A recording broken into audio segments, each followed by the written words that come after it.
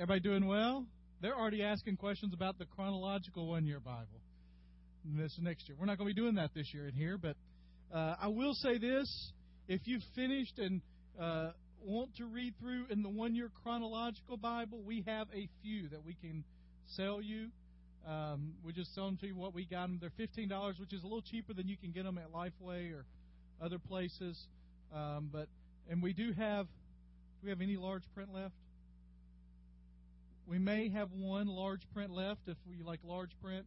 But the chronology, the difference between this and what we read is this goes from what they best can put together is from the beginning to the end of the Bible, like a story. And so you'll have dates written above it in there. Like, for instance, just in reading Genesis this week, they put some of the genealogy from First Chronicles into the reading. Okay? And so where you'll really notice it is like in the life of Jesus, it tries to put them chronologically in there. And so you may read parts of all four Gospels in one day because that's the way it kind of went chronologically. In the life of David, when you have a David incident and then you have a psalm that relates to that incident, something like that. And so we won't be talking about this on Wednesday nights, but that doesn't mean you can't read through it. All right? Let me ask just a question since we are at 2011. How many of you read through the Bible last year? All right? Now, let me keep your hands up. How many of you keep them up if it was your first time to do that? Isn't that good? Doesn't it feel good to have done that? I mean, I was reading this week about New Year's resolutions, and for some reason, lots of churches have decided to do that this year. It's because they heard about us. They heard about us, and they've just decided that they got to be like us, you know. So we won't take any of the credit for it. So. But there are a lot of churches doing that. I mean, even like Bellevue Baptist in Memphis, which is Adrian Rogers' church, is doing it this year. Steve Gaines, who's the pastor there, knows me, must have been on our blogs and websites checking out. He's probably just preaching my sermons again, you know. No, but it's a good feeling. For many of you, that's probably something you've thought someday I'd like to do, and to think that you've done that. Here's what we're going to do, okay? We're going to talk tonight about the last 4 or 5 prophets, whatever questions you have there.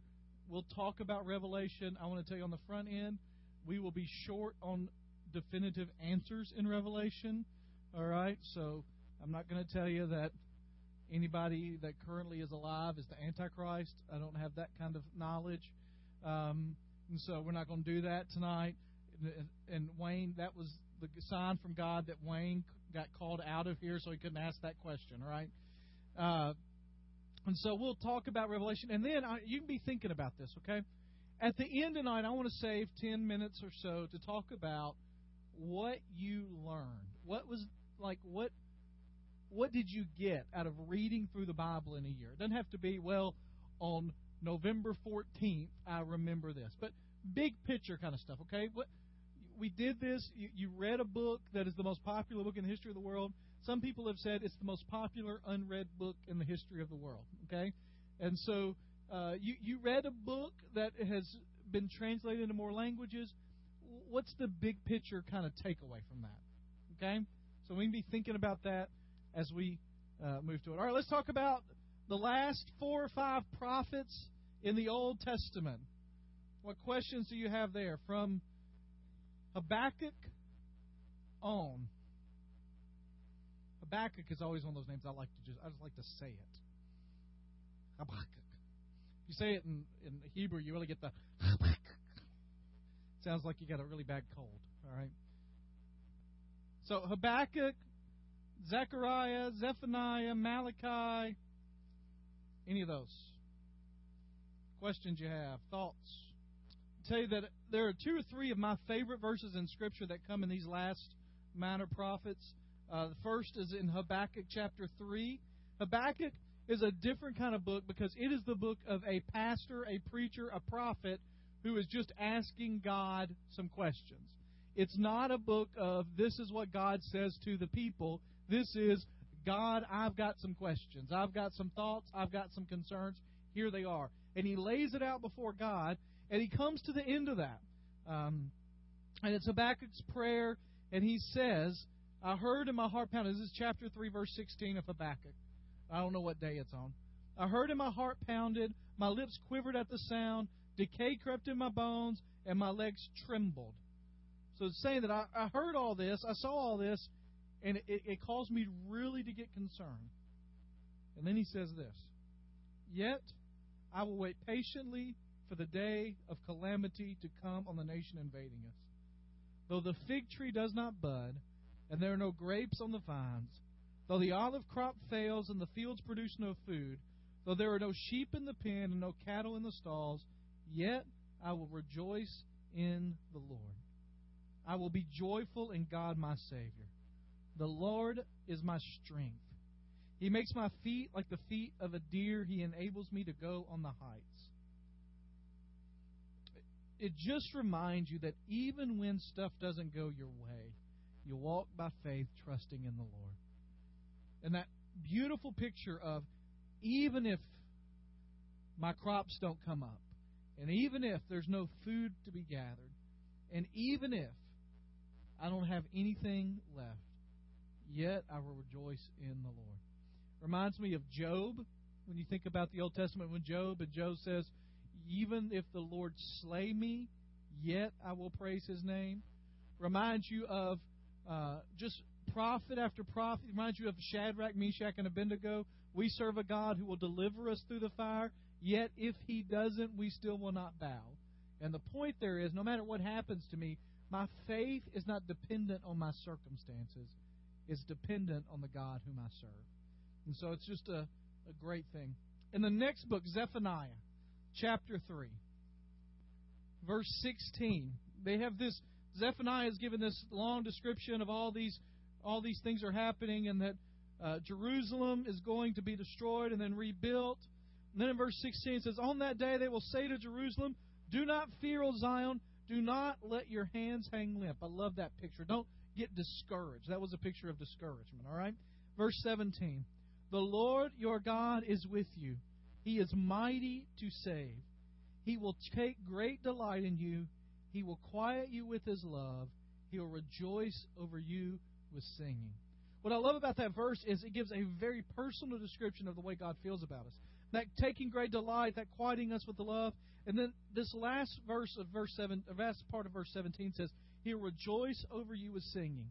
In the original language, that says that He will spin in circles, screaming at the top of His lungs in music how much He loves you. We just don't usually think of God spinning in circles, shouting out His love for us. Now, how many of you have ever sung at the top of your lungs? Right?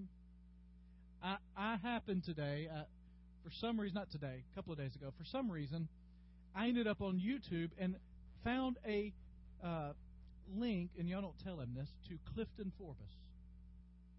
All right? I don't know if you know Cliff's on YouTube. Okay? He didn't want to be on YouTube. He probably doesn't know he's on YouTube, but he's on YouTube. And it's a performance he did in Germany, I guess, because he's singing in German. And we've heard Cliff sing, right? Cliff sings at the top of his lungs with no microphone, no anything. And it's just a different expression of music, okay? Now, you can't understand a word of what he's saying because it's in German. If you can understand German, you can, but it's in German. And I was reading this today, and I was just thinking about what must it be like to experience God singing at the top of His lungs about His love for us, shouting while dancing in circles with joy over us. And that's what Zephaniah says. On that last day, the picture he got was, even through all these tribulations, God sees fit to demonstrate His love for us in that way. It's not a quiet, tame love.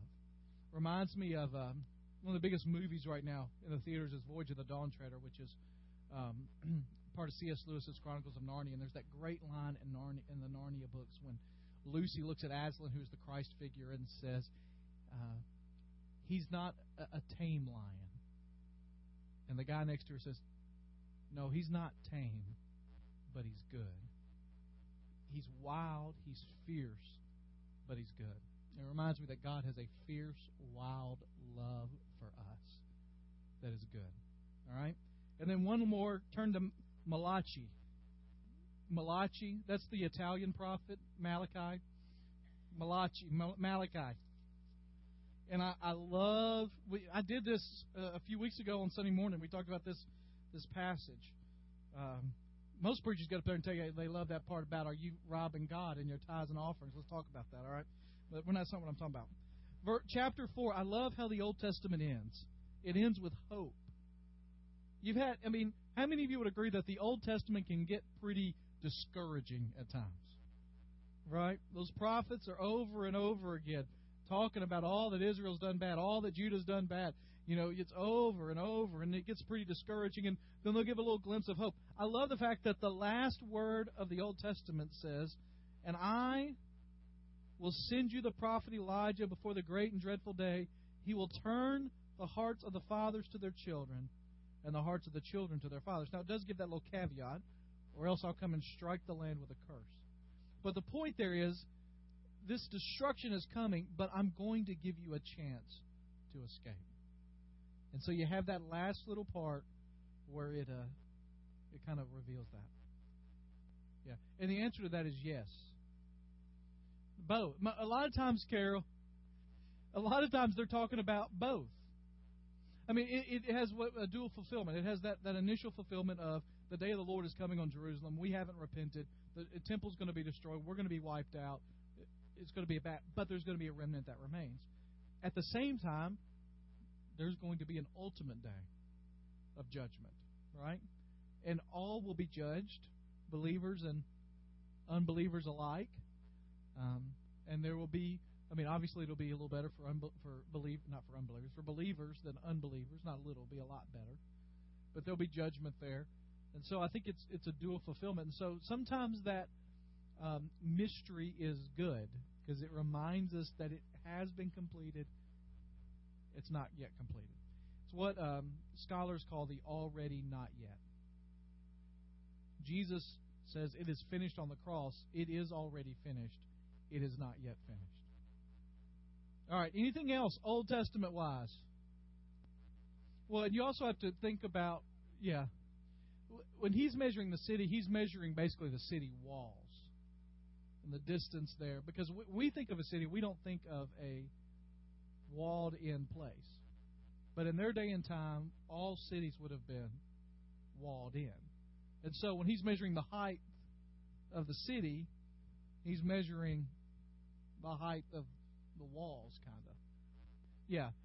And there's some symbolism when it gets to those dimensions that are equal, because that cube-like symbolized harmony and perfection. When you get to the New Jerusalem, it's perfect in every way. It's the same on every side, which symbolized perfection in the mind of the Jewish, and then in Revelation, the Christian believer. All right? Let's go to Revelation. Since you don't have any questions about Revelation, we'll just move on. Let's go to Revelation, and I will be glad to give you no answers about everything. So, what questions do you have here? Ms. Ann, you got a question, or are you just saying hello? Yeah, you find it for us. Oh, that one. We've already covered all that, right? There's a difference between foreknowledge and foreordination. And does foreknowledge come before ordination, or ordination come with knowledge? I think it just means that, just like it says in the book of Psalms, it says in Jeremiah that He knows our days before we're born. That means that He has perfect knowledge of all that has happened. And so the names written in the book of life He knew before the world was ever created, because God has perfect knowledge of all things. And that's as good as I'm going to do. Calvinism comes from, they don't really point to that verse much, because that verse seems to suggest more just foreknowledge, that the end was known from the beginning. That John is just saying what God has revealed to him is, it has always been, we're moving towards this, that from creation of the world, God knew this would happen, and from the creation of the world, God knew what would happen. There are scholars out there now that in a movement called open theism that say God doesn't really know. He suspects, and He's finding out like we are. Now, He'll eventually do things to bring it about. And what they would say was, no, this argues that God knew from the very beginning, before the foundation of the world, what that would be like. So most of them don't go to Revelation. Now, they would love that verse. But they would go to Ephesians and Old Testament. A lot of Calvinism is built on Old Testament. With Jacob I loved, Esau I didn't. All right, we're going to get Leslie, and then we'll come to you, Carol. Babylon in the Old Testament is obviously a real nation. And Babylon came to symbol for the Israelites the ultimate evil. Okay? The ultimate power, the ultimate evil. And so when you move into the New Testament, for somebody like John, who's referencing this pagan nation, and uses so much, we talked about last week that there are more references to the Old Testament in Revelation than any other New Testament book. Almost 2 per verse. I mean, it's that packed. That John is referring to Babylon, this whatever this entity is in the future, whether it's a geopolitical nation or it's a conglomeration of nations, whatever that is, where it comes from, won't necessarily be called Babylon, but Babylon became symbolic of evil. Does that answer your question? Okay. Carol? Yeah. One of the things you have to keep in mind is that John is writing this letter to a particular people. And those people, what he's encouraging them is that you are part of the ones who have washed your robes and are white. You are part of the ones that have been washed clean by the blood of Jesus Christ. So you will have the inheritance that is promised here in the end. Those enemies of yours that are persecuting you are the dogs and the adulterers and the fornicators and the sorcerers, and they will have no part in the kingdom that we will be a part of. And so it's not like we're going to be in this new city and we're going to be able to look over the gate, and outside the gate are going to be people there that are these evil people. For them, it would have just symbolized that they are not in the city. On the outside meant that they are not a part of this. Because he's already talked about the lake of fire. He's already talked about prepared for Satan, and that they will spend eternity there. So it's just a visual symbol picture of the people who do not accept Jesus Christ, don't have their robes washed in the blood of Jesus, that aren't made clean by Him, will not enter into this perfect place. And so it's in the judgment they'll be pushed out. Ben, am I making sense tonight, Mr. Facebook man back there? Okay, good. Ben made fun of me on Facebook last week after this session, so he did. It was harsh. Okay. I'm going to give a guarded yes. Well, here's where I think you have to be careful with that, Wayne. Okay? Because just like we talked about Babylon being considered kind of the evil, adulterous nation, the pagan nation, in their day and time, Rome was the center of all political and social everything. For them, for John, who's on the island of Patmos, writing to these believers in the 7 churches, they would have seen Rome and the 7 hills of Rome, that area, as the center of the world. And so it becomes, what you have to figure out is, and I don't think we can do this, because I think God doesn't intend for us to, is to figure out whether He means literally Rome and the 7 hills, or if that is symbolic of the center of power in the world at that time. Okay? And so what that may mean is that it could be that the Roman Catholic Church develops a very powerful leader who leads people astray. The problem is, even with some of the failings of the Roman Catholic Church that we see today, you don't see them. It would be almost preposterous to think of a leader of that church leading them in a direction that you see in Revelation. Yeah. Right. Well, and that's the thing you have to ask is that center of power, where if you were to say that, so it could be that Rome, okay? But if you say, no, it's the center of power in the world, well, where is that today? It's here. And so is there a charismatic leader that rises?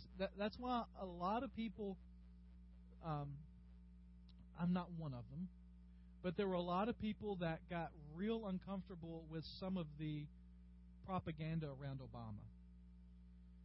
There was a YouTube video where people kept proclaiming him the one.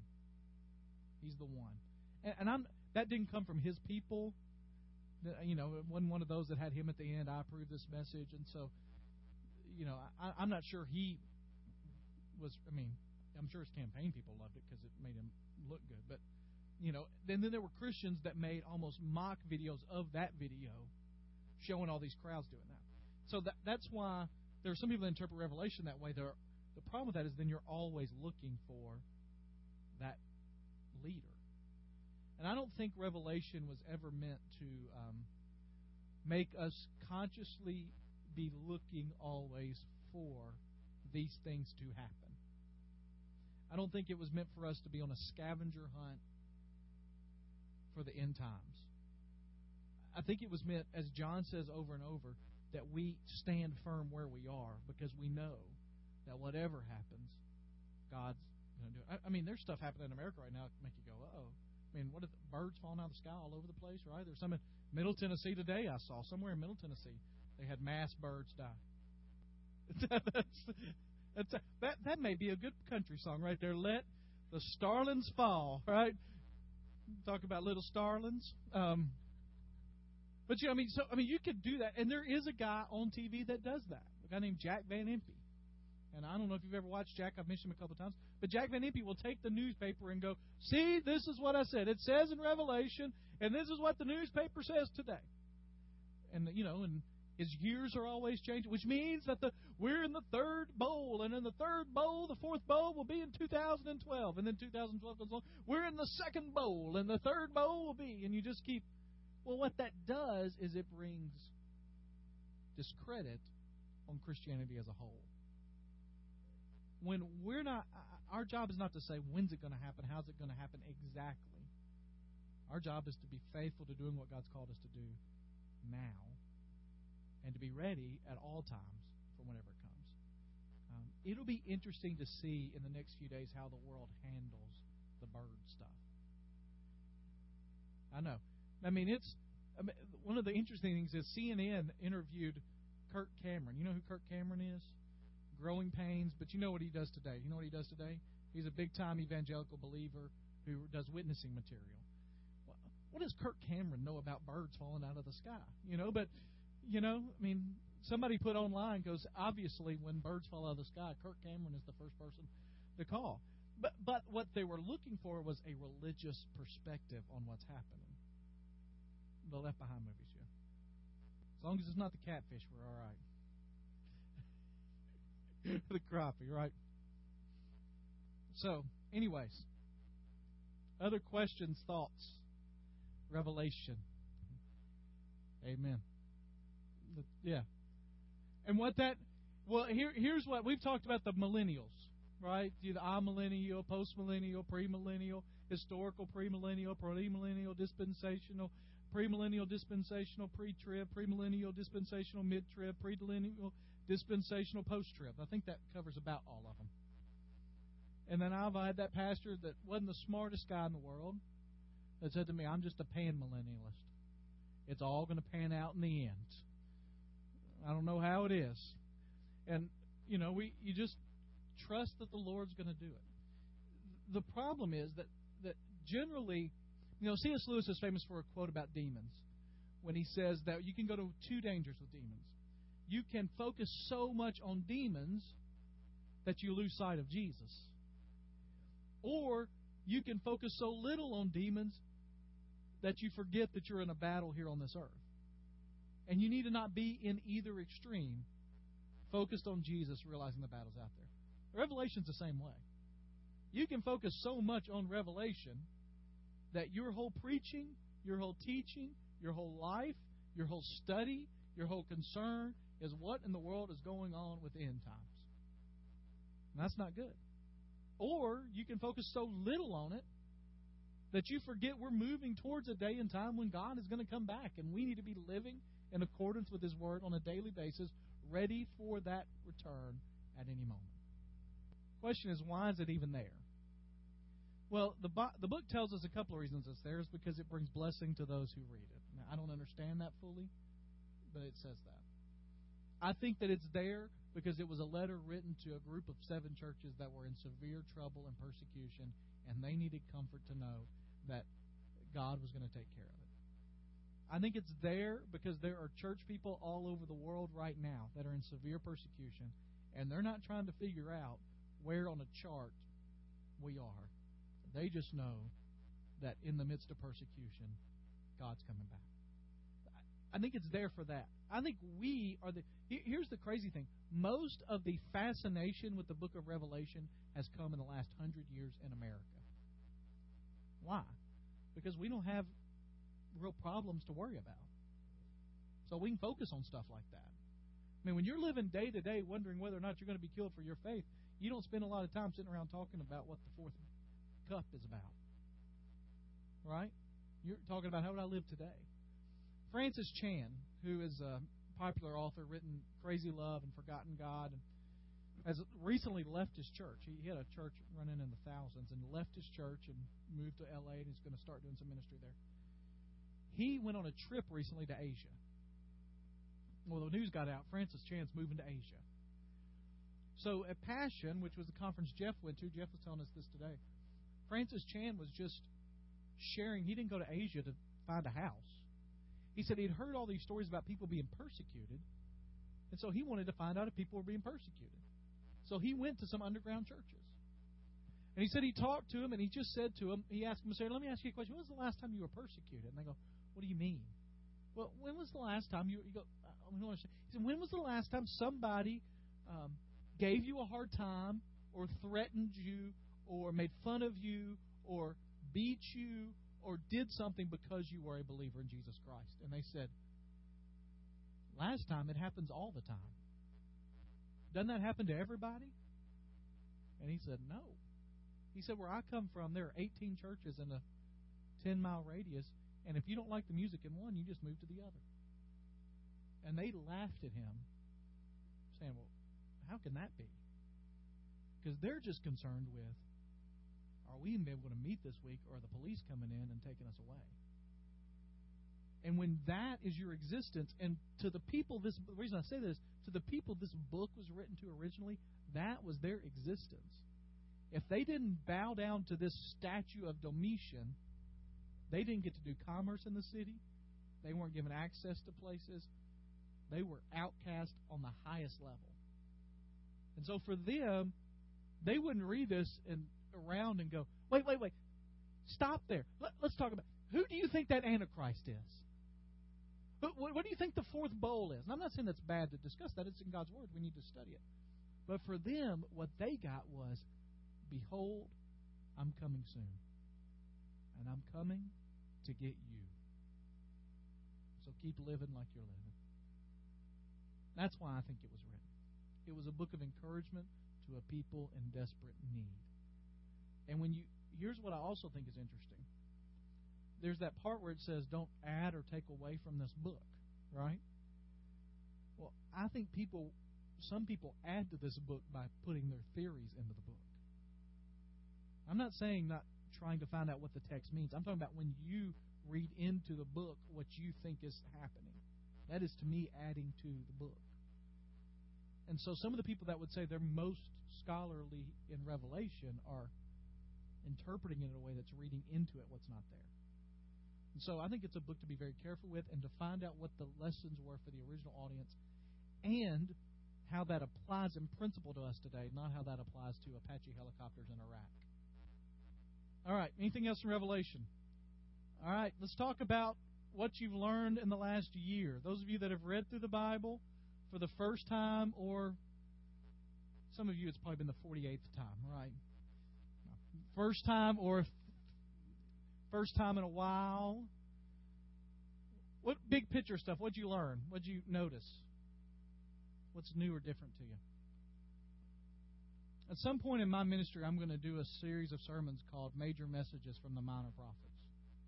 And just take, I'm not guaranteeing that anytime soon, but I'm just saying at some point in my 20 or 30 years, 40 years left of ministry, however long God gives me. Huh? So, because like the book of Habakkuk is just an amazing message of a guy pouring out his heart to God about why do bad things happen. And God giving him some answers, and God saying you have to live with a mystery, son. Yeah. That's so you can do almost all those books, except for a couple, you can do in a sermon. And even those that are longer, you can kind of summarize in a sermon. So, Miss Shirley? Yeah. Steve? There's a video out that does this, but it talks about most books are written by one or two authors in about a year, in one language, for one audience. This book was written over a few thousand years in 3 distinct languages, 40 different authors, 3 continents, and it tells one story. You know how hard it is for me to go back and I've gone back and looked at. I mentioned this Sunday. I went back and looked at a couple of my early sermons. To make them fit to what I'm preaching today would be almost impossible because it's 2 different. I'm in 2 different places, and yet the Bible has 40 different authors over thousands of years, and they all are in the same track. People talk about apparent discrepancies in Scripture. You don't find them. They're apparent because they're not really there. And if it wasn't a God-ordained book, there would be discrepancies and contradictions all over the place. So it's an amazing book. Leslie? I was watching, I don't even know, it was one of the late-night talk shows I was watching. Our house for this week, we hadn't been in school, and my boys are always up early, and so I don't ever have to set an alarm during the week because when school's out, my boys are up at 6:30. When school's in, I got to go in there and wake them up, right? And so when school's out, I don't have to worry about it. Well, yesterday, my whole family slept in. It was past 8 o'clock, every one of us.